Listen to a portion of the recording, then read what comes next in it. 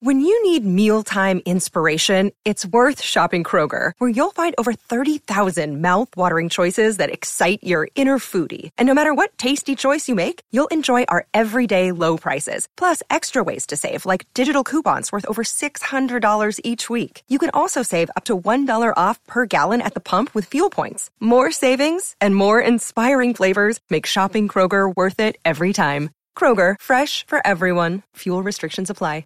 Hello and welcome to your latest helping of Cop and Fracas. Now, times are tough at the moment, but we are braving up and still turning up. I am your host, Mush, and I am joined by two of the more calmer minds in the Cop End group. I would say very much needed in a time where we're looking for answers. So, Ellis, we're going to be dependent on you a lot today. How you doing, bro?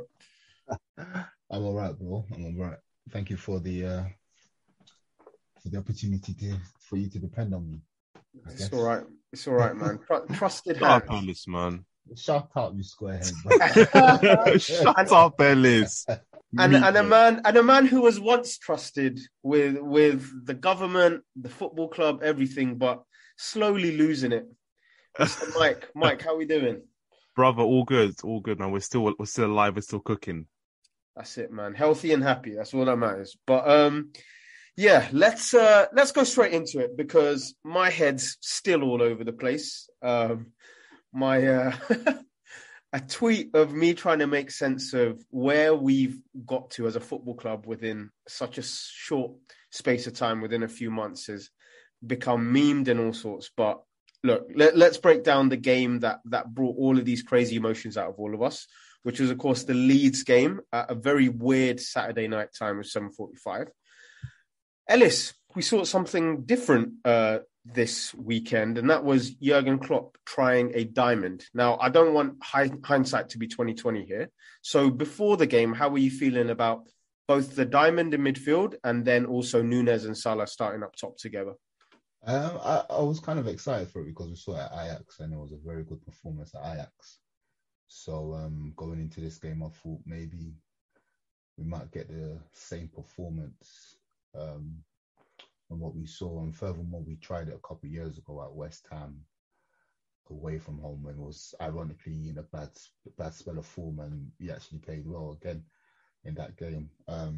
So I was kind of comfortable with it. And we needed we needed a shape where we can get Salah and Nunez both on the pitch and close to the box as possible.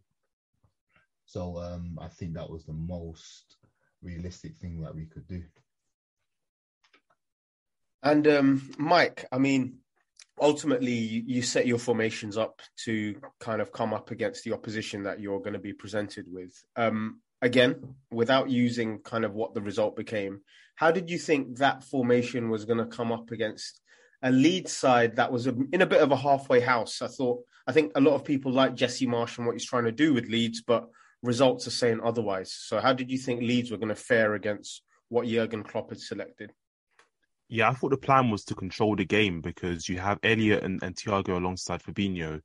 And then when Firmino played number 10 against Ajax, he was doing a lot of midfield work.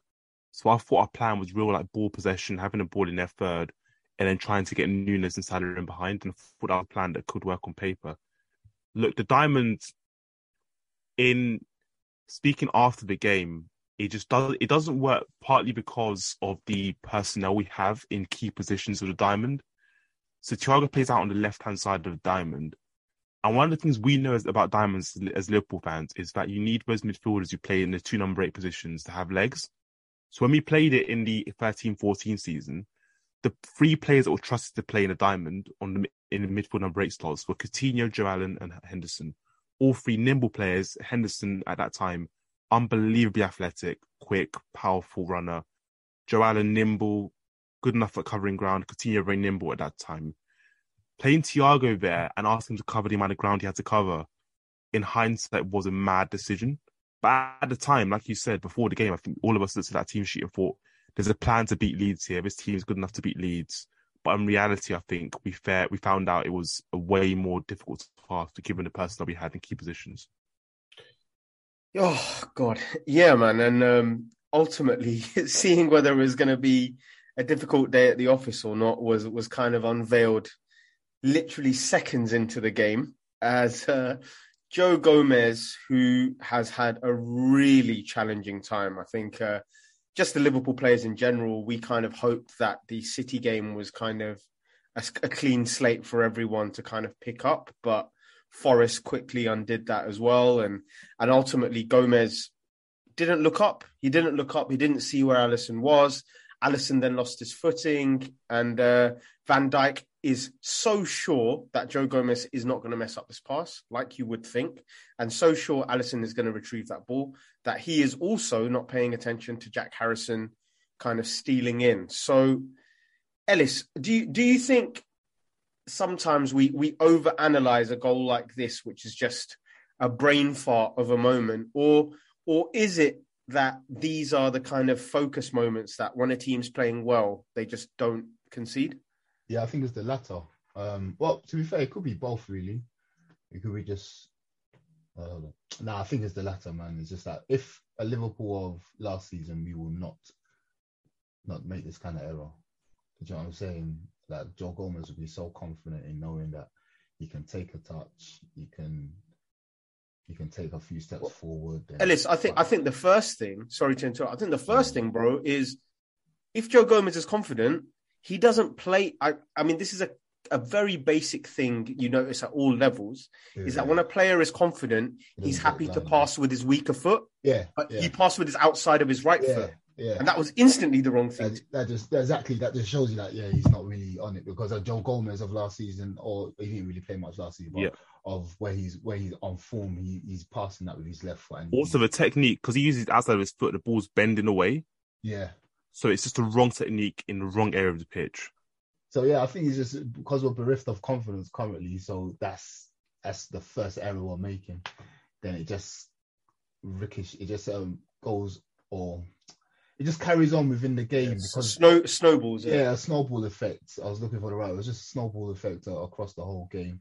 Now Joe Gomez has started nervous and it's rippled towards everyone else, and now we have to try and pick ourselves up again. And I think the Alisson slip and the Van Dijk not paying attention, it's all a melting pot of Liverpool not being confident within themselves, and it just shows that the team is not really focused at the job that we have to do. Yeah, and do you know what, Mike? It's a much bigger discussion here, because I think all of us, and I think Liverpool fan base in general, sympathise so much with how much Joe Gomez's career has been stunted by unfortunate, huge injuries that have staggered probably the most key years in a young player's development. And regardless of what's gone before, we have to judge him on what he is at the moment. And if we kind of start to tally up what's been happening this season, I mean, the Napoli game is one for the ages, but a horror performance against Forest, a very silly mistake against West Ham that was luckily a saved penalty. What are we expecting now from Joe Gomez? And is it the fact that the moment Ibrahima Konate is fit, which he now is, as he did play tonight in the Napoli game, that we just need to move past a player who probably won't hit the trajectory that he was once supposed to hit, as harsh as that sounds?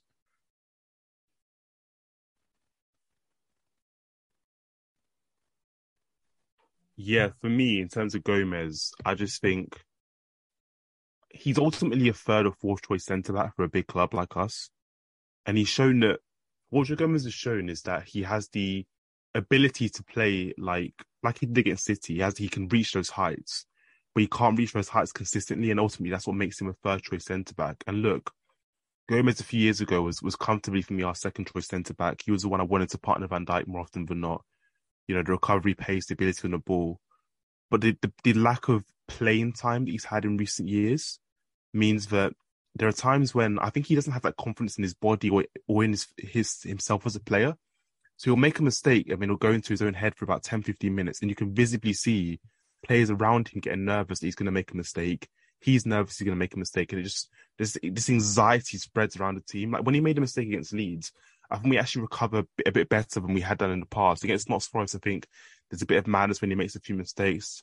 he's just become this really anxious player now. And people who listen to Copen will know I've got big stocks in the boy. I do still think he's a really good player, but I think we are seeing at the moment, especially as he's been given a run of games, we've seen his limitations as a player in that he lacks the concentration of the really top centre backs. He can get into his own head, and I think as a centre back, because you are going to make mistakes, and often when you make a mistake as a centre back, they're costly mistakes. And the addiction of getting too tight to strikers, right? He gets rolled so much, or he gives so many fouls away from just looking for too much contact, right? As a defender, you have to be like resilient when it comes to making mistakes, because you know that when you make a mistake, it's going to be costly. You just have to get over it quickly. I just don't think he gets over it quickly. And that's why I don't think he's going to be, unfortunately for us, anything more than a third or fourth true centre back. And I think his mistake weekend is just part of like a wider view on our mistakes, and we just give teams so much encouragement. Like they come into the game thinking it's going to be like the 2021 Liverpool, the intense Liverpool, and then they kind of just play against us. We make a mistake. The patterns of play in the game give them encouragement. Our lack of intensity give them encouragement. And yeah, Gomez's mistake and his mistakes this season have been like a symptom of a wider problem in that we just give teams so much encouragement in games. Well, I mean, this is a big thing, and I've actually got it written here, which is that I've written here, Carragher highlights the constant counterattacks. And you know what? He's spot on. When we watch Liverpool now, Ellis, it looks like Liverpool are defending 3-on-2 or 4-on-3 or 5-on-5 all game. Like one pot, it can even be a clearance, and Liverpool are defending it. So what on earth is going on with us? Not just structurally, but also like the intimidation factor we should have on teams with the quality of player we have, that teams are just get so much joy against us and have so much belief whilst they're playing against us. This is a good question, because I've been asking myself this question since like a few weeks now. I think the legs in Liverpool's midfield have gone so bad where their brain is telling their body that they can do something, but their body is not reacting to it. So, for instance, at times when teams think they can counter-attack us, Fabinho will stick a leg out, or let's say a Matip will read the pass, a Van Dijk will impose himself on the striker. I think now we're just always second to the ball. I think it's more physical. It's a lot physical, which now then leads into the mental. So now you're doubting yourself if you can get there. And when you doubt yourself already, you've already lost it. Do you know what I'm saying? So against Leeds, there was a lot of doubt in our game. Even the passing, some of the passing was so short because the players were doubting if they can get this ball over 10 yards. And it led to us making a lot of poor decision in our passing, and we was a lot of our passes was being intercepted, and we was making so many unforced errors. And I think the counter-attack is the unforced errors that we're making against these countless of times where the midfield are trying to just find the attackers and they can't, and bam, Leeds, who have a lot of energy anyway, are quick to counter-attack us. Even against Forest, same thing. So I think it's the physical which is bleeding into the mental, and it's kind of affecting our games, and we're leaving too many gaps in behind because, again, ultimately we don't have the legs to get back. So yeah, it's a lot of stuff, man. All at once is not a good look, man. Yeah, and I mean, Mike, based on what Ellis said as well, look, we've played a midfield 3, we've played a pivot 2, we've now tried a diamond. Is it just now that these legless midfielders we now have, there's no system that can hide that? Is that the stage we're at now? Yeah, I think it's a combination of things. I think no matter what formation we've played, we've always, to me, looked like a team in crisis in that we don't know what. I couldn't tell you today what a Liverpool 2022-23 goal looks like. What is the plan to score a goal? Who are we building this team around? Who is the main man? Because at times Salah's been too far right and not really been involved. Nunes has come in and not looked quite in sync at times, and other times he's looked like the main man. It's just everything just doesn't seem in sync. Like there's no part of this team, I think. We speak about midfield a lot. There's no part of the team that's functioning as it should, in my view. I don't think the midfield has played particularly well. I think the forwards are scoring goals despite structural issues in terms of combination play and in terms of gaps between the front three. I don't think we're defending well as a unit. So like, it's just a complete mess in every single sense. And it so many things have led to that. Personnel issues in midfield, players injured, players out of form at the wrong time. Just so many issues that just kind of like compound in one another. So yeah, I think the midfield is the easy one because look, the midfield is clearly an issue. Like our first choice midfield, if we're playing a 4-3-3, is probably still Fabinho, Henderson, and Thiago. Thiago and Henderson both over the age of 30, not in their peak years. Obviously, Thiago's still obviously a brilliant player. Henderson, slightly on a decline, still a serviceable player, someone that can still do bits for us. And Fabinho well off his usual level. So we're just in a position now where that area of the pitch just has such a glaring deficiency for us. Like you could argue that we need 2 or 3 midfielders next summer. So I get it. I get the focus on midfield, and I think it's obviously a problem area. But it's just so much bigger than that. Like Robertson's been out of form up until recently. Trent's quality on the ball's been completely missing this season. Completely missing. So I couldn't tell you it's just this one issue about midfield. I think it's so many issues. And that's what worries me, because I'm thinking there's only like the only encouragement I get is like Robertson's performance in the last 2 games and maybe Núñez or what he's been doing. I don't really see much to be encouraged about when I watch Liverpool these days. God, I completely agree. And I think the big thing, like you said, is the shoots of optimism needs to be based on something repetitive or consistent that you can see. And patterns of play. Yeah, and not just patterns of play, but also, like you said, I want to see one player who plays well 5 games in a row. I haven't seen one player for Liverpool do that this season. The only one is our goalkeeper, which is a big concern because that means he's like having to play well every week. I think like that goalkeeper we have, I mean, Alisson's now playing at a level where I think crazily, this is the best he's ever played in the worst season we've ever had.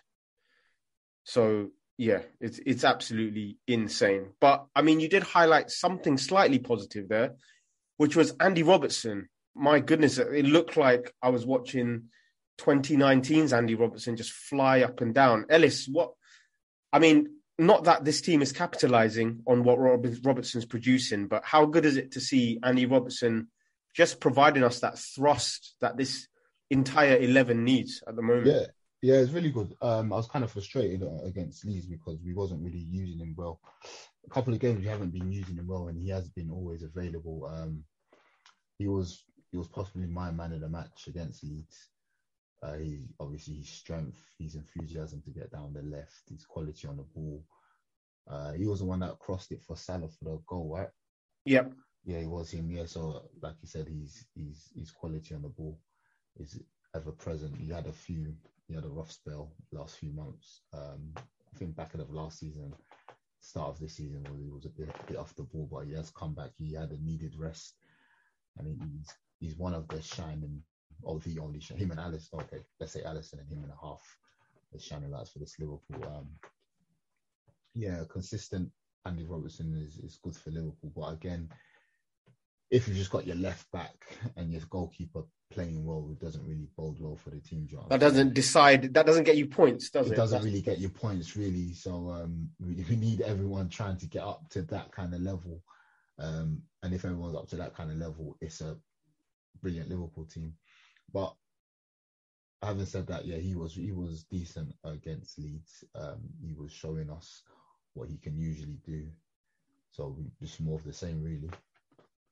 Yeah, I mean, let's get back to some of the more deficient parts of our team. Now, Mo Salah did get a goal, and him and Darwin played together. Now, I think I'm obliged to kind of defend Darwin a bit here because I mean, you guys tell me if you disagree, but I personally think one thing that has completely flipped with Darwin Núñez at the moment is that he actually doesn't give the ball away almost at all when he receives it now, and his pass selection is good. And even today, he was driving with the ball, and at the end of it, it was always a good pass or something like that.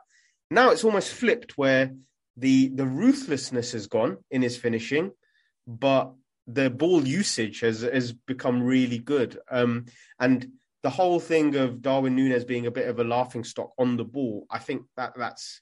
I'm sure if I were to kind of look at his passing stats and stuff now, it would be night and day from how he started. So What did you guys think? What do you guys think of how Darwin's kind of acclimatizing now to being a more important member of the team, Mike?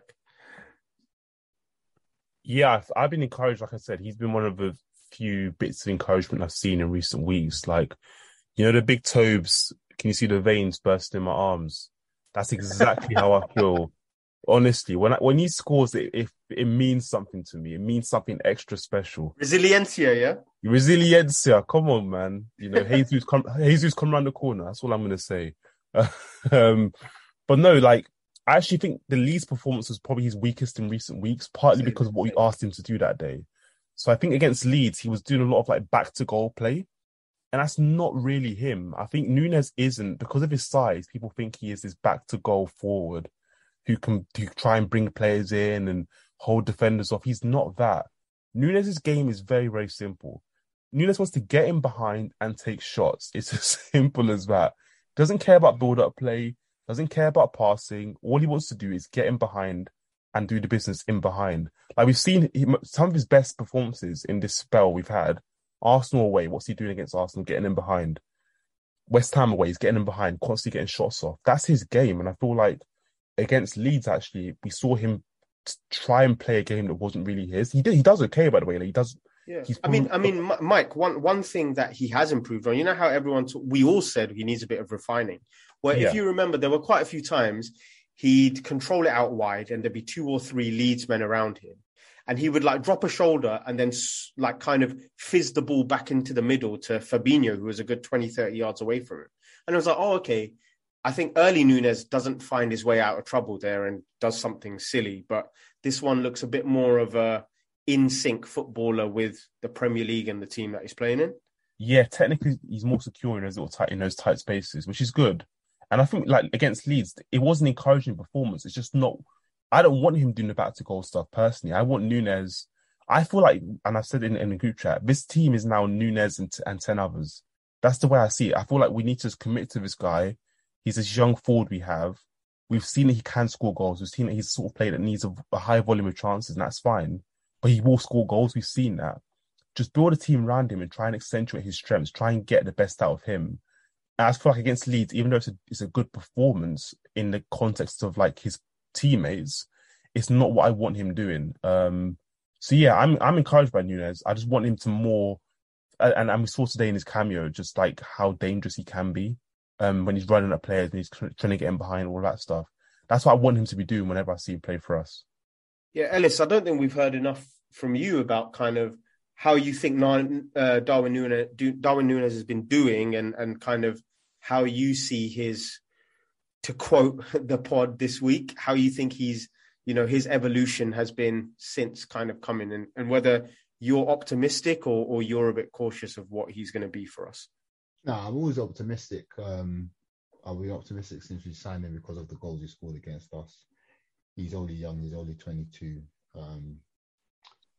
Today, what I saw, obviously we'll talk about the game later on, but today what I saw was very encouraging because, like for instance, the pass across the box where the defenders just cleared it out, the touch, the drop of the shoulder to beat the man, the connection on the ball to cross it in, you can see that the coaching staff are working on his technique more. Even with the finish against Rangers, a very nice, lovely finish, controlled. So he's getting a lot of training in, and he's getting a lot of. I think he's probably going to get that Firmino handbook. Like obviously, what Mike said, that's not his game, but I think that's what they're trying to make him into. But not Firmino per se, but a mobile number 9 who can hold it up and get in behind. Because at the end of the day, he's going to have to move centrally. So we've seen him play against Leeds. He played on the far left. And I feel that he was a bit too far away from Salah. We actually needed him a bit more tucking inside to accompany Salah. But yeah, the evolution is something that we're going to enjoy. Rarely Liverpool get their scouting wrong. We can see that off of left foot, right foot, he can be devastating. Lovely technique in the air, devastating. And flipping out, he's quick, bro. He's absolutely rapid. He's absolutely rapid. So he's got the makings of a quintessential centre forward who can bag a lot of goals. As soon as we click And the problem he's had is that he's come into a poor Liverpool side. That's the only problem he's had, and he's come into a Liverpool side that's not settled. Had we been settled, the plan probably was for him to sit on the bench for a few weeks, just watch the way we play, introducing him slowly. But because we need the results, we're just chucking him at a deep end. So he's kind of learning on the job. But having said that, he's got 7 goals this season. People were laughing at him first few weeks of the season. Obviously, that's all quiet now. There's Ellis, can you tell us how many goals Gabriel Jesus has? Oh, that's interesting, Mike. That's interesting. Jesus, we're cooking, boys. We're cooking. Hey, I'm just quiet. I'm just a humble lad. I'm just asking the questions. If funny people don't want to answer my questions. Boys, suddenly now it's about good play though. Now it's about my boy Bobby got no love for that for 5 years. Now suddenly it's about good football. Hey, now he's a link up. He's sick in it. Now he's a baller. Apparently the team overall is better when he plays well. I've heard that before. Weirdly, you've heard that. It sounds very system. Familiar. Are they calling the system yet? Are they calling? No, not yet. But when they do, boy, I'll be there. I will be there. But yeah, with Darwin, man, we can see what he's gonna become. I'm very optimistic. I like him. I like my strikers, man, and I can see what he is. I mean, boys, I'm also in the Darwin optimism camp, but this needs to work in tandem with Mo Salah getting goals for us. We've put money into this. We've put commitment into this. We've basically, restructured how we financially incentivize these players for Mo Salah to remain in our club. How do we have a team that gets the best out of both of them together? Not right now. It feels like, firstly, I don't think there's a game yet recently where they've both scored. So it's always about one scores. Sorry? Today's the only one. That's what I'm saying. Today's the Ajax. Was it Ajax? Yeah, Ajax. Yeah. They both scored, yeah. Oh, yeah, because Salah lifted the keeper, didn't he? But it doesn't feel like they're playing well together at the same time, right? It's like Núñez has a moment, then Salah has a moment, then Núñez has a moment. It doesn't feel like there's a click there, and something needs to click for both of them at the same time if this team are going to get anywhere close to the number of goals or number of points that we've had in years gone by. So what do you guys think tactically Jurgen Klopp can do or in terms of our approach to create that, that connection between them? That's difficult. Ellis, I don't know what you think, but maybe a return to 4-3-3, but then trying to get combine and get close to Núñez. So when we played 4-3-3 before, I feel like Salah was too far out to the right. You want inside right Salah, is that what you're saying? You want inside right Salah, and I feel like Salah's the sort of player that we saw him in his Roma days. He likes to combine with a big forward. Even when Origi used to play, I don't know if you guys picked up on it, but he used to like combining with Origi. Do you remember the goal we scored against Everton? Robertson header. Yeah. It's a little combination play between Origi and Salah. I don't see why he can't do that with Núñez, especially if we're saying Núñez's link-up plays improved in the last few months. Why not try and get him and Salah combining more often? Because Salah likes to combine with players. He likes those 1 and 2 touches, give and go in and around the box. That's what I would want to see personally, but I don't know what you guys think. I feel that Liverpool need to sort out that right-hand side of midfield. So we see the best of Salah coming inside. If we look at 19-20, when Henderson was pushing out to the wide, allow Salah to come in, I think that's where we will see the best of Núñez and Salah. Salah likes to bounce the ball off of his number 9, that little give and go. That's what Salah really thrives on, and I think that's what Núñez likes as well, because I know he linked up well with the right wing at Benfica. I was reading some analysis that when we signed him in the summer, so that's what he likes to do. So I think until Liverpool sort out their midfield, we'll probably see it again if Núñez is either Núñez or Salah, that they won't be linking up as well as they can. I think they linked up. They linked up in one game where you can see that the start of it, but until we get our structure right, we won't see that link up. I think the link-up game you're referring to, Ellis, was weirdly the Palace draw. That first 30-40 minutes where we were playing really well was when Núñez kept offloading it to Salah, and then Salah would take a few men on and have a shot. And it just looked like every time we had a move, it was them two kind of receiving the ball. You know what I'm saying? So I think that's what we'll see more of then obviously whoever plays on the left, be it Jota or Diaz, they will have that space of being like a playmaker forward from that side. But then the main crux of goals will come from our right-hand side and central man. But again, like I said, until we can fix our structure and have the right centre mid holding the width for us with obviously Trent and whatever, we won't see it as much. And I mean, my area of optimism here for Salah is today was an example in the Napoli game, but also the Ajax game and even aspects of our last few Premier League games, except for Forest. I'm not even going to count that as no one's coming out with any credit that game. Salah looks like he's A, enjoying having the ball at his feet, and B, this past two Champions League games, his passing has been really, really good. Mohamed Salah, this first half today, was basically a creative player for us.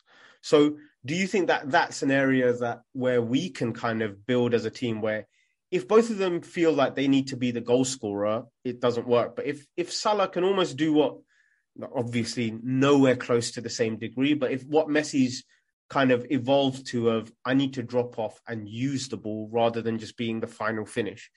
Do you think Salah's kind of you're noticing a bit more responsibility of having the ball with Salah rather than being reckless with it? Yeah, I think Salah's trying to look after the ball more. He's trying to be a creative player.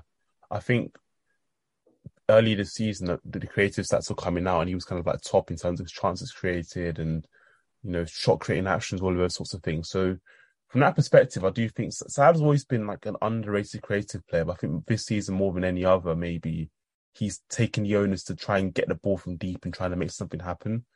And it's good for that we have him doing that, because Trent's not been anywhere near what we want him to be in terms of the quality on the ball this season. Robertson only recently has kind of come to the party. So yeah, Salah kind of getting into his creative bag and trying to offer a bit more on the ball in that sense is really positive. And the hope is that he combines that side of his game that he's added, or that he's kind of refining more and more. He combines that with the goal scoring, because I always think you want Salah, who's our most dangerous forward still, even though I have like utmost belief in Nunez's ability. You still want Salah on the end of things more often than not. So I just hope that this kind of new creative side is kind of unlocked to his game. I hope it doesn't come to the detriment in terms of like long term, to the detriment of his goal scoring, because that's what we don't want, is for Salah to have like we've given him this big contract. He is still in theory our kind of our marquee player, our best player, all of those good things. What you don't want is for there to be a drop off where he goes from being a 30-goal a season player or 25-goal season player to probably like 15. We don't want that to happen. Yeah. And I mean, look, ultimately, when you're paid 350k, you kind of have to be both, bro. So that's something he's got to kind of take on with the amount of kind of responsibility we put into him as a club. But let's take a turn for the worst again, boys, because as much as we've found reasons to kind of look forward to things, Liverpool Football Club did not win that game against Leeds, and it saw an end to Virgil van Dijk's very infamous unbeaten run in the Premier League at Anfield. And I guess it started, or at least some fans are aiming it, starting off when Jurgen Klopp brought off James Milner. Brought off Trent Alexander-Arnold and brought on James Milner in the 79th minute. Now, Trent's been coming off regularly, doesn't look happy about it, but like you guys have been highlighting, I don't think he's playing well enough to have any ground to stand on about staying on the pitch. But we did start getting very sloppy that last 10 minutes. Overhit passes, sloppy touches. Ellis, what started happening that last 10 minutes that flipped this game on its head? This is going to sound so simplistic, but I just think Leeds just had an extra gear to go, and we didn't. That last 10 minutes, they were just overrunning us. They were really overrunning us. I think we couldn't get out, bro. We couldn't, man. Every time we tried to get out, the ball was just coming back. Our concentration levels started to dip. We was always lunging in. The whole game. What really annoyed me was we was always second. We were always losing second balls, and it seems like Leeds had about 22 men on the pitch. just because we were just losing those second balls. The number of times Thiago gave that ball away. He was getting angry with himself. Exactly. He was slapping his own head. He was slapping his own head. And you can see that he was getting so frustrated. So I just think that, we just lost our concentration. Energy level started to deplete. We wasn't winning the second balls. We wasn't even fighting for the first balls. I mean, we were talking more on the goal, but the goal that they scored, if you see, I think the ball bounces in front of Van Dijk, and he's just either scared to make a challenge, so he doesn't want to give away a penalty, so he doesn't do anything.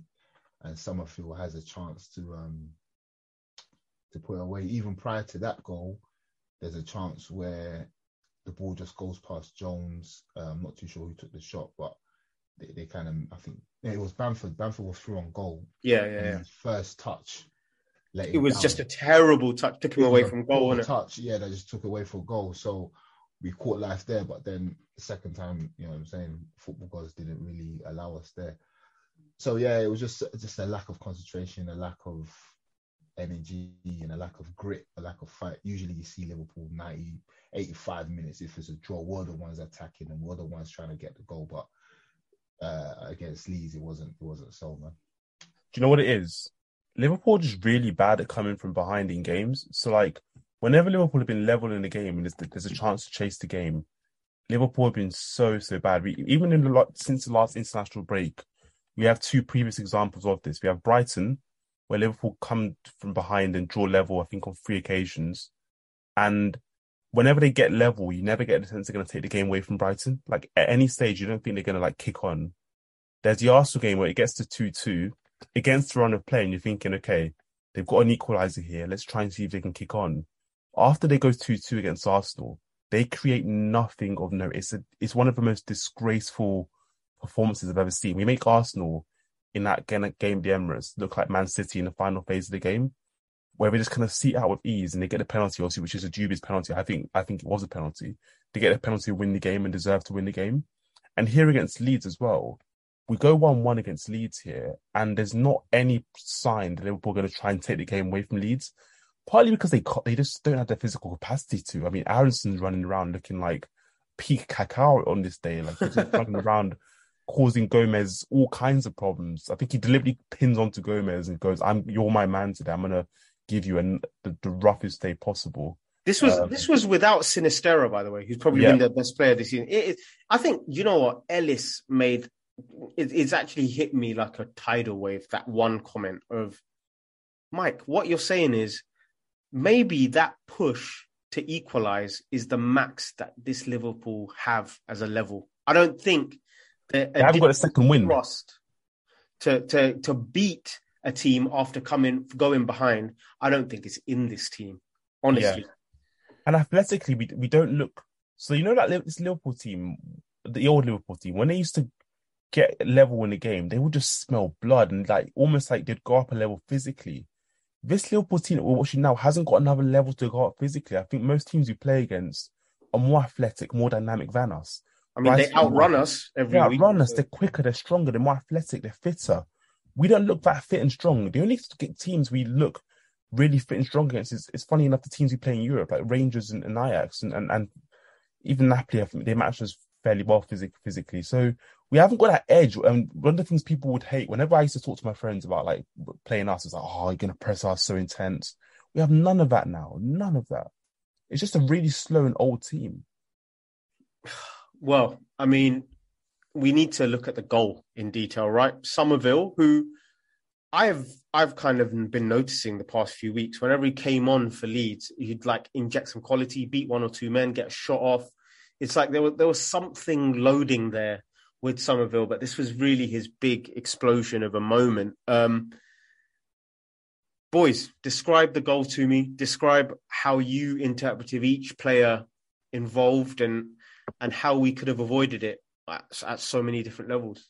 I want to start this by saying I watched this game with Harold, so I was at his place watching the game, and I told him the Leeds lad that came on, it was making his debut, the lad, wasn't he? Summerville wasn't making his debut. No, the guy that passes it, the guys that passes it into. Oh, yeah. Yeah, I said to Harold when he came on, he's going to do something. Just wait and see, he's going to do something. Yeah, I And thought the the same fact he's thing. able to get that cross through Milner and Jones, despite the fact that they're so close to him, is to me just insane. It's just insane that He had back to goal, you know. He shouldn't even have been able to wriggle out of that, by the way. at all. That's just one of those that should go out for a throw on, and we're not talking about it right now. It should just be throw on, Liverpool start the phase of play again. He gets it through that gap. Yeah, Van Dijk's flat-footed and his body shape's completely wrong. yeah. He's too slow to get out. Bamford's peeled off him and set. Bamford takes another bad touch, by the way. Yeah. Balloons up. Yeah, but Somerville's right next to him, so Somerville kind of takes over and just smashes it with his left foot. And Alisson probably should do better, but Alisson's confused for two reasons. Number one, he thinks Bamford's the one's going to take the shot, but then Bamford takes a bad touch. And number two, Somerville, I don't think he's left-footed. Somerville takes it very quickly on his left foot, and Alisson's not really set.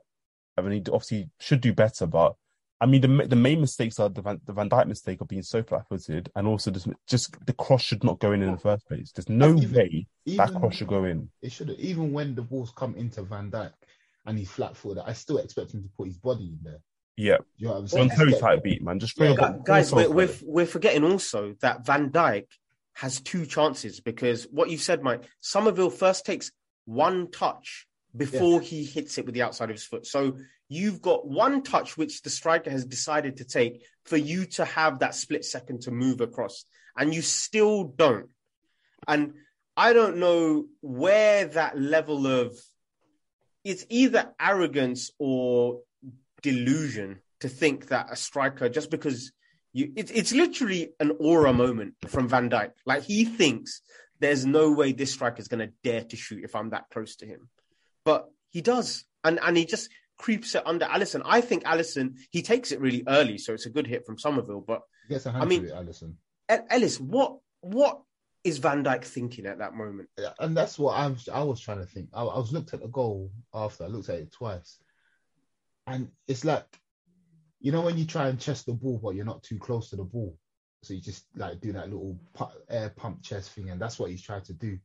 I'm thinking, bro, get across him. Like, put your foot out across him. You have to stop.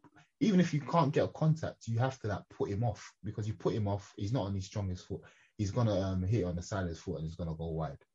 But you don't do anything. You allow him to set himself. You allow him to get that touch in and the quick finish. I think Van Dijk was just too close to not do anything, and it was very disappointing to see that he didn't really make a concerted effort to do something. Do you know what I'm saying? And I think also, like, we know Van Dijk is such an intelligent footballer and defender, right? So sometimes if a man has the ball and a lot of other fans or whatever think he should engage, Van Dijk won't, because he's thinking about the other men that if I go and engage, I might expose another player to make it an easy pass and they'll score. But bro, Somerville is 4 yards out of goal. There is no other option. You need to cut off here. You need to engage in that one. You have to engage. You need to just cut him off. You need to put your leg in front of him. Van Dijk's he's a big lad. So if Somerville in a corner of eye can see Van Dijk's come, he's rushing that shot. And 100%. when you rush that shot, you're not going to score. But because Van Dijk has stood off him, he's had a lot of time to like set himself, and he's had a lot of time to think about how he's going to hit it, and he hits it very well. Yeah, and ultimately that leads to, excuse the pun, the kind of, you know, end of the record, as we say. And I mean, I've said this. I've said this to you guys before, man. I feel I've got the ick with Liverpool at the moment, but bro, I feel like I see Klopp doing a new interview in different clothes every 4 hours. Honestly, I just feel like I don't really want to hear it. Not because I'm angry with Klopp, but there's just nothing I need to hear about Liverpool right now. So ultimately, we're all miserable. We're all questioning how good the old times were, how much we hate the current players, blah, blah, blah. But as we know, with this schedule that we're in, the games come thick and fast. So we have to play Napoli. But by the way, sorry, I've just remembered, I'm extra pissed off because Chelsea didn't win. And we should have tried to make up ground on these teams that keep, by the way, on a weekly basis, giving us an opportunity to get back into Champions League position. Oh my gosh, Mush. When I saw the Chelsea result, I was thinking we're going to come on here, and just crack a few jokes at Babs' expense, you know, have a good time. And then I'm just thinking, It's so This disappointing, team, man. It's this disappointing team. when your rivals drop points and you don't, capitalize on it. It just makes it even worse.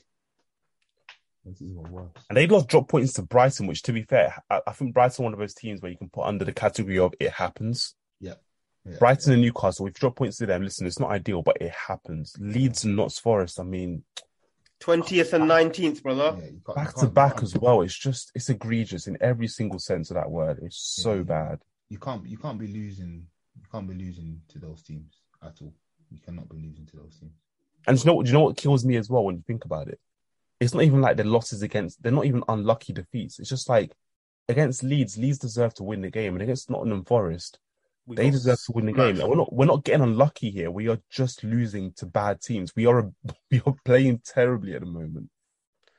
Oh man. Oh yeah, and I mean, ultimately, it's weird because I can't believe where my line of questioning is about to go, but all of this nonsense that's going on in the Premier League is sneakily bringing out some really good Champions League performances from this team. I don't know if that's making me sick or I'm excited. I don't know what any of this is. But I'm starting to think, tell me if I'm mad, but this is feeling like that Rafa Champions League era we were in, where the league was so hit and miss and we draw to Hull and the week after Real Madrid come and we beat them. And what is it? Is it just heritage? What is it about the Champions League that brings out the best of whatever the group of players has within them that they're not producing on a weekly basis in the league? You know, I think, like Mike said, I think it's just the intensity that, even though our intensity is low for the Premier League in Europe, they're not used to it.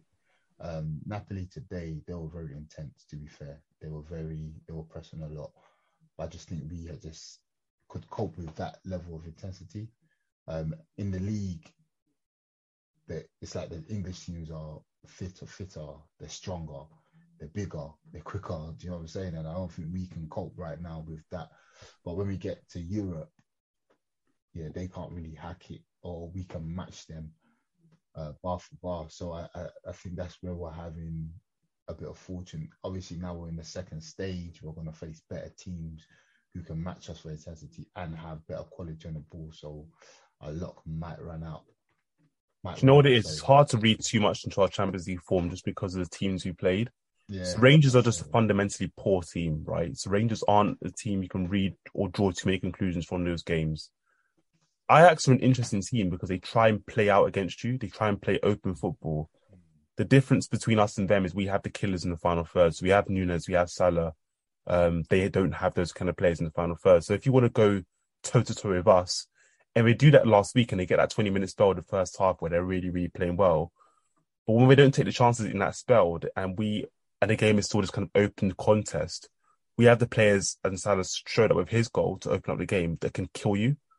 So I think that the way games are shaped up in the Premier League is completely different, because I feel like a lot of time in the Premier League, certainly in the last 2 weeks, we're playing against teams that don't really have much of an interest in, well, Leeds did actually, but Notts Forest didn't have an interest in any way, shape or form in terms of like coming out. It was more about how do we stop Liverpool and then how can we come out as a result of that. So I think the dynamic in Europe does help us slightly in that we are playing a bit more front-footed teams.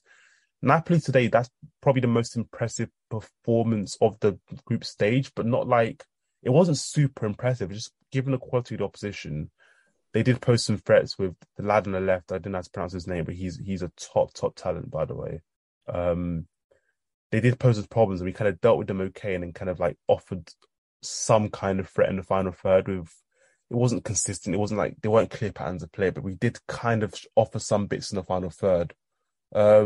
So yeah, I ultimately think it's more about the shape of the games, and maybe athletically we do have a bit too much for like an Ajax or Rangers, and then Napoli might match up with us. But as we showed today, we can kind of ride the storm against them, and then obviously hit them with a sucker punch with Salah and Nunes.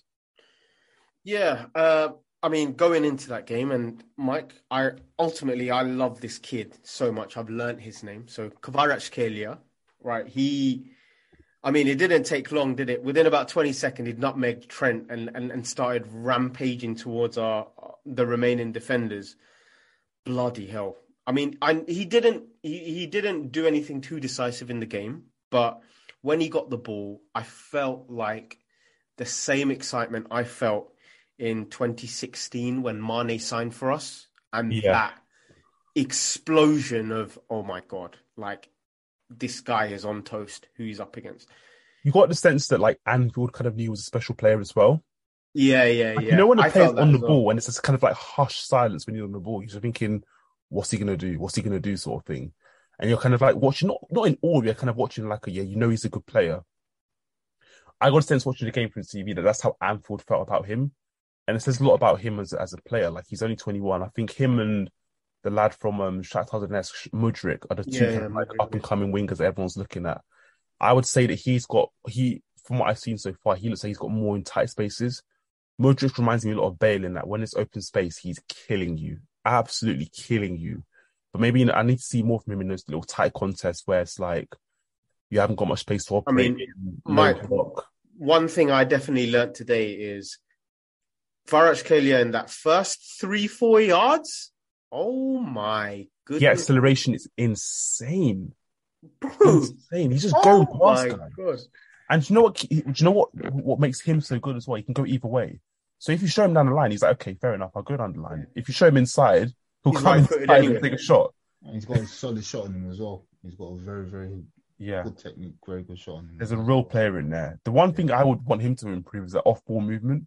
Yeah. Because I think he's someone that wants it to feet constantly, and I worry about those kind of players because I want that bit in behind. Like, can you offer me that? Because how are you going to score your goals? How are you going to turn it from a 15-goal player to a 30-goal player? Is making those runs in behind. But I think he's one of those, because he has so much quality in the ball, he wants it to feet. He wants to go and drive at you. Yeah, and I think it was easy for Trent after the first 20 minutes, because it was always coming to feet, so it kind of made it a bit easier for him. But if Napoli kept on playing in behind, it would have given us a long day in it, because obviously Trent doesn't really want to turn back all the time. So he's dangerous though. That first 5 minutes, I was scared. I'm not gonna lie, I was scared. I thought, it's gonna be a long day, man. But, what do you think? I mean, the market is crazy, right? What I mean, even though this kid's appeared from nowhere, had about 10 good games, and kind of got this reputation now. But that's all it takes nowadays. If you were to try and snoop him in the summer, how much do you think prizes him away from? That's a 50-60 million pound player right there. And the Napoli chairman he's known. De Laurentiis, right? Yeah, De Laurentiis. He's worse than Daniel Levy, and he will tax you if you want to commentate this player. He's gonna. How much did they sell Koulibaly for? I think they sold Koulibaly for like 60 million or something. Yeah, it was a lot for his age as well. For his age, so imagine if they're selling Koulibaly for that much. This kid who looks like he could be a world beater. I know Fabio Capello, I think he compared him to Salah. He said, he's that kind of level of excitement. You know, when he's more Hazard than Salah for me. He's more who? Hazard. Nah, he's not silky enough. Do you think I'm stuck here? I see him as 2016 Mane. Honestly, that's the player I see. Really? Like, outright. Yeah. He's very direct. He's very head down. I don't think he's got a Hazard low sense of gravity, shifting either way really, really quickly. But in terms of the ability to go both sides and the close control and pace, he reminds me of like Hazard. I don't think he's as clever. That's the thing. I don't think he's not. He's not. Hazard was flick round the corner. Hazard was a very good passer of the ball as well. I'm not sure. It's not fair. He's still very much in the infancy of his career, but I don't think he's that yet. Yeah. And Hazard had this thing where he'll hold you up.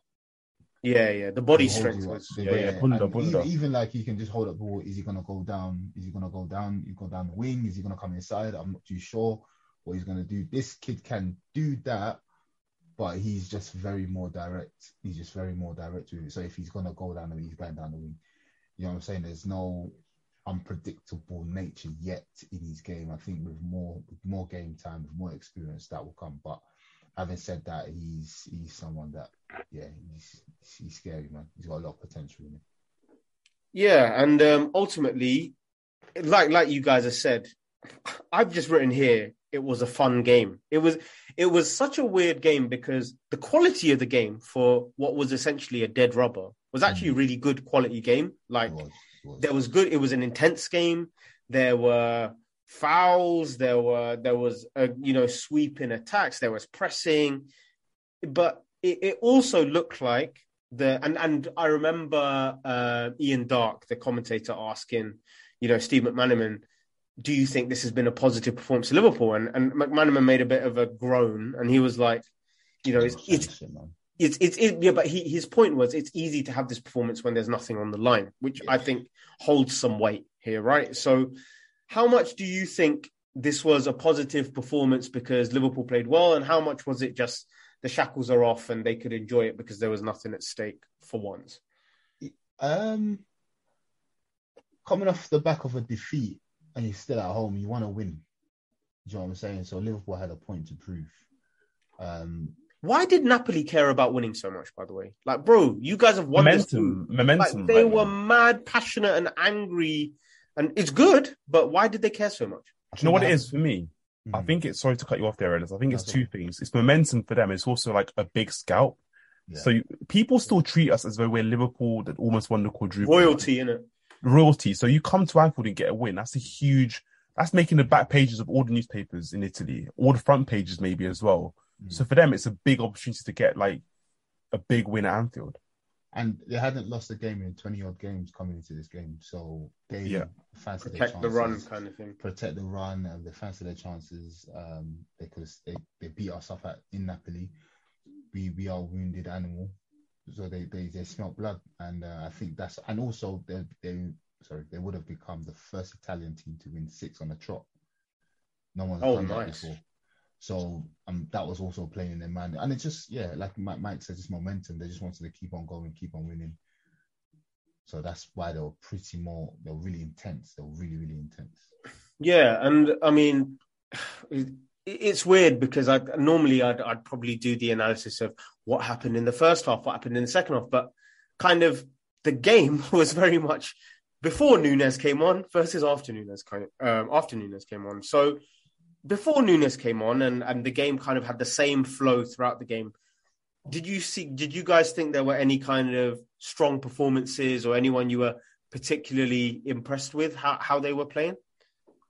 Fabinho, he looked like he was coming back to what we know him to do. He was breaking up play, giving all those tactical fouls, apart from the one where they got a goal disallowed.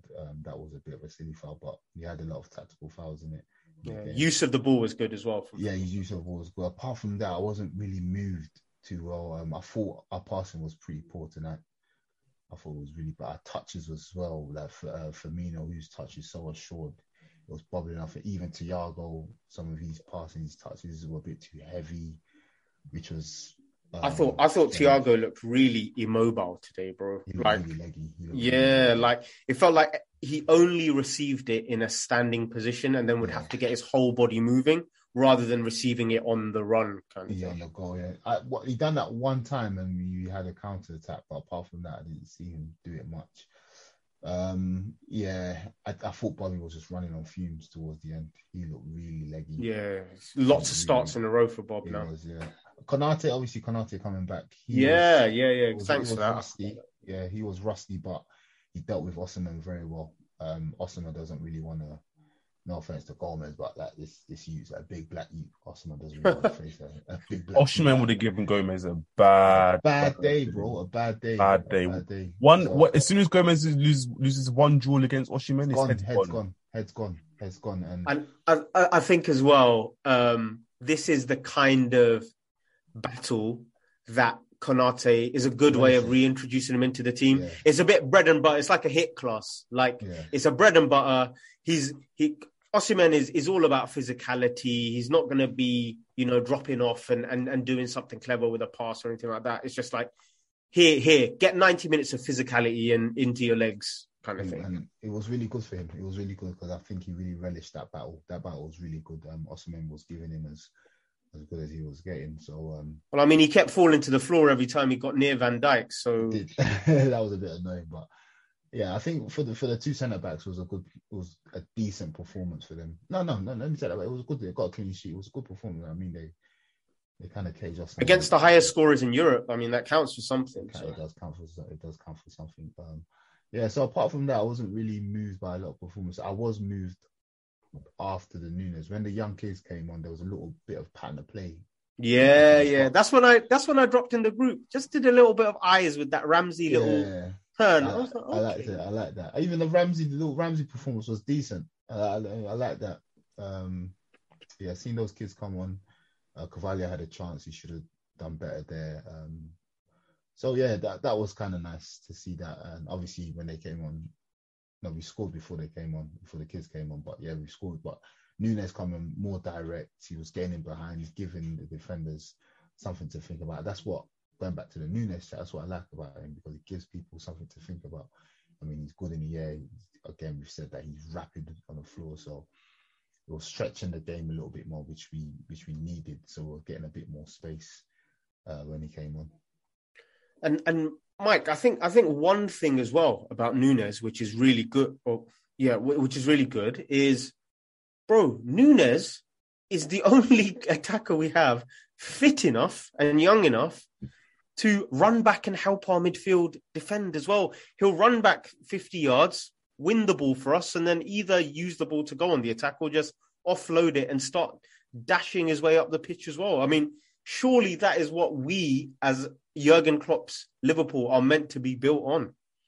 Yeah, I think Salah's done that at times this season as well. I think there are the Everton game stands out to me. And there's definitely one, I think, in the game against Ajax at Anfield where he tracks back as well. So both of them do it to be fair to them. It's probably not what we want them doing, actually, when you think about it. I don't want my forward running back 70 yards to make a tackle. I want him kind of reserving his energies to do bits in the final third. And probably a lot of the time when you watch the clip of Nunes running back, he's sprinting past Thiago and Fabinho. You like they're running in quicksand to try and get back. They're both just so slow. So I think, if anything, it speaks to our lack of physicality in other areas that they're having to do so much tracking back. Because I don't think Klopp wants Nunes to be doing 70-yard sprints back into our defence to win the ball. But I think it's a good thing that, and I think what Nunes embodies that only maybe Robertson does at the moment is that kind of intensity and desire. And like I posted a clip the other day of Martinez, the United lad, because the one thing that I think other teams have over us is that just pure intensity and desire to win. I don't think we have that anymore. I feel like we just don't have, in some games, we just don't feel that intensity for some players. And it could be just it's a lack of confidence. I'm not accusing the players in terms of character here. It's just more, I don't see that fight. And I do think Nunes is just, the reason we all love Nunes, like someone tweeted from the account today about the Nunes and the big toes thing. I made a joke in the group chat first, by the way. I was taking full credit for that joke. But that's how we like him, because he makes you feel something. He's just a brilliant player, man. Like I love the guy already. Brings the feeling, man. He's restoring the feeling. Forget all this. Listen, people talk about Messi restoring the feeling, Neymar restoring the feeling. Nunes is the one bringing the beautiful game back. He's restoring the feeling. Nunes is here to save our game. The purest form of the game back. Nunes 100%. Is the same guy you would meet on a Sunday league pitch, yeah, who wants it the most. He's the same guy. He is. Yeah, man, you can just see it.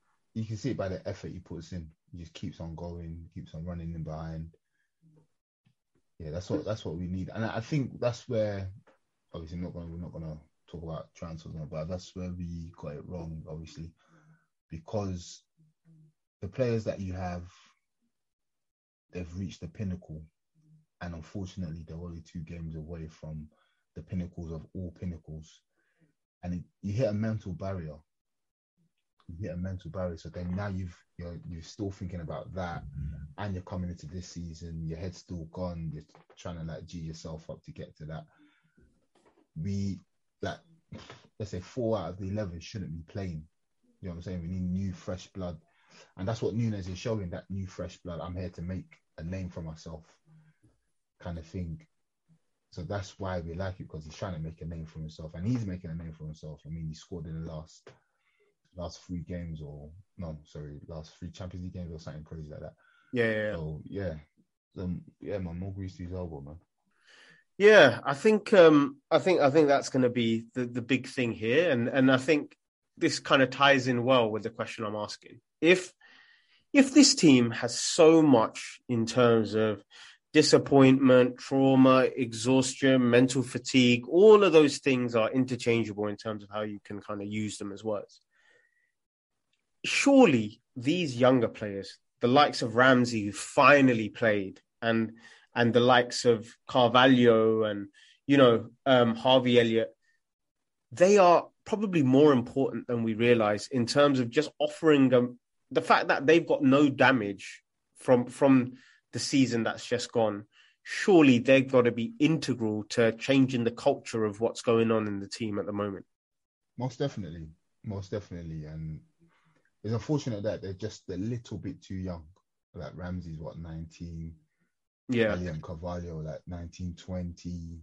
Had they been 22, like the Nunes age, saying, we would have seen a better Liverpool. Like that Saka kind of age. Yeah, I mean Saka is still young. Saka's 2021. Oh God, yeah. So can't believe that. So good. I know he's so good and he's playing well. Do you know what I'm saying? He's only 2021. But had there been between 22 and 24, we would definitely see a different Liverpool, because it's, again, like I said, these are players that are coming in and they want to make a name for themselves. They're coming to the best team, what was the best team, one of the best teams in the world, and you're here playing and you want to make a name for yourself. The old guys, they're starting to slow down, so it's now your turn to step up. So it's unfortunate they're just a bit young. But hey, football, man, football doesn't care for age at all. If you're 17, you're good enough, you're going to play. So hopefully we'll see more of them in the coming weeks. And do you know what? Completely kind of using that statement, but going to the other side of that spectrum, age does not matter, really, really applied today, Mike, to a Mr. James Milner, who I thought in the first half was cooking with that ball at his feet. What did you think of James Milner's performance today? That was like a James Milner Aston Villa performance, midfielder, all action. Bro, feet as well, tight areas when he turned. Tight areas, good feet, reverse passes, decent crosses in the box. He was genuinely it was an all-action performance in that first half. And it was a shame he went off, because he's actually I feel like Milner's one of those players that we are using, or not we as a group of three here, but maybe fans in general are using to kind of say how bad our transfer policy is, how can he still be at the club? But realistically, whenever he's actually played this season, I'm sure there are some bad performances in there. I'm sure there's some bad performances in there, but he's been fine, man. He's just is what he is. He's a 38-year-old guy who comes in whenever he does, he doesn't really let us down too much, man. So I wasn't. He was our best player against Forest, by the way, by a million miles at right back. Yeah, he was. He was great against City as well. He's a dependable squad player, and he always shows that whenever he plays. And that's the thing with him. Milner shouldn't be playing the amount of games he's playing. Do you know what I'm saying? Milner should be a one in every 2-3 weeks. And I assure you that when he does play in those 1-2-3 weeks, he's gonna drop a classic.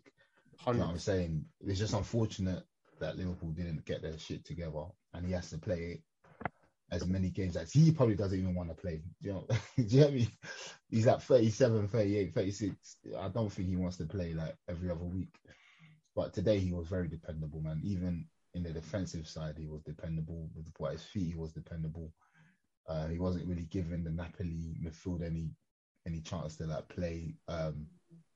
Today, Anguissa, what's the Slovakian's name? Lobotka. Yeah, Lobotka and Nobele. They didn't have that much time to, do their silky stuff. They didn't have that much time to bop us as much. And that's all that stems from, the first trigger of Milner, organising, controlling, dominating the midfield. So he done well. He done well. I can't knock him, man. When people do criticize him, bro, the only thing I can say is he's 36. What do you want from him, man? It's not his fault. Exactly. You know what I'm saying? It's not his fault. He's 36. This is the best you're gonna get. So he doesn't pick himself. That's the thing. Milner never plays badly. It's that his legs. That first thing you said at the start of the pod, Ellis. James Milner just does not have the physical capability to execute No. what he knows he should do anymore. And that's got nothing to do with him. The football club bloody test him all year round to see if he's capable of playing. So they keep playing him. But it's never, if James Milner, I bet if the board sat James Milner down and said, James, thank you so much. In January, we'll be moving you on. Because he'd literally be like, cool, no problem. And he'd go become captain of Leeds and they'd stay up. That's how it is. Like you said, Mush, like, he doesn't say to Klopp, I'm playing, I want to play. Like, he knows what he is, he knows where he is. But when he does, he's just one of those guys who's just gonna, okay, if that's what you want to do, I'm gonna do it. And he does it. Do you know what's funny? Apart from Henderson, he probably is our most athletic midfielder. That's the scary part. Because I'm not going to disagree with that at all. Genuinely, like, whenever he comes on and plays games for us in midfield, I'm like, right, he can still, like, he's moving a bit more than, like, Thiago can. Bruv, Listen, 30 yards, over 50 yards, sorry, he is blowing Harvey Elliott, Thiago, Fabinho out the water. Jones out the water. Away, bro. He's blowing them away. Well, today he got to the byline. Yeah. I ain't never seen Thiago get to the byline. Remember that? I remember that as well, because he kind of pointed as well. Like, look, put me in there. Yeah, exactly. And Thiago tried it today, actually. Tried to give and go, and he couldn't get there. He didn't have the strength. There was one moment, Anguissa did a bad touch, and Thiago could have come and steal in, and he could have knocked it forward to break. And then he basically just touched it and won the foul because he was like, nah, I'm not getting away from Anguissa. Yeah. Oh, anyway, do you know what? I'm actually a lot happier and a lot more optimistic from the things we're talking about than I thought. And that's why this club is a sickness, because I've seen us lose to 19th and 20th in the past 2 weeks, and I still have belief. But I guess the only thing I can leave you boys with is just a fundamental question of and we know we're having a shocking season. I don't want to start saying all we need is a 15-game run and we're back in looking at titles and stuff like that. What can Liverpool expect from the remaining season, and what should they be aiming for that we as fans you think would be happy with in terms of objectives this season? I think the focus now, I mean, obviously the league is gone, so the focus for us now has to be the cup competitions and a top 4 finish. And what is at the top 4 for me, I think is a big ask, given where we are. Really? I just think Newcastle in the picture for me, given that they play one game a week. And Spurs are crap. I'll tell you that now. Spurs are crap. They are really bad, but they have still won games while playing badly, and the narrative around their season is the idea that it's going to turn around. They might start playing well and they might start clicking. Who knows? But the point is, they're ahead of us by, I think, 10 points. Mm-hmm. Chelsea are ahead of us by, I think, 4 or 5. Arsenal look well set to make the top 4. City obviously will make the top 4. United are actually quite consistent. United are consistent, looking good, improving on the Ten Hag. So I think already you're talking about 5 or 6 teams ahead of us. Most of them playing well, most of them hitting some rhythm, hitting some form. If not, they're playing better than us, certainly. So, like, we're probably going to have to rely on some of those teams regressing and us picking up form. And look, top 4 is not insurmountable. It's not unachievable for us. It just is an art. It would be a slightly big ask at this stage, given how we're playing. But that should be the target. And the cups, I think the cups are useful for us because there's like a real... The league games, I don't think we're enjoying league games at the moment. Like, the club don't look like they're enjoying the ebb and flow of a league season. The constant flow of those league games coming through. The team just aren't enjoying them. They're losing games. They're drawing games. They're making mistakes in these league games. I think the cups might offer us some like respite, and then we might go on some escapism, isn't it? Just some escape, go on an adventure. The cups are their own little things, right? So you can have your little adventure. If the League Cup draw goes well, you could be playing in the final in, March time, whenever the final is this year. So yeah, let's see what happens. But I think those should be the aims. Whether they're achievable or not depends for me a lot on what happens in January, because I don't think this team, the current squad, could get top 4. I would love to see it, but I don't think it could. I think we need reinforcements in January, partly because we have so many injury-prone players. Even, you could argue we need another forward. I think we need probably a forward who can play number 10. and number 9 maybe. I don't know, but we look light in the forward areas. All of a sudden, we have looked light in midfield for like a few seasons now in terms of just robust players who can play every week. So unless we do something in January, I don't see how we can achieve the targets we want to achieve. We just look like we need some reinforcements badly. But like I said, Cups, top 4, those should be the ones we should try and get.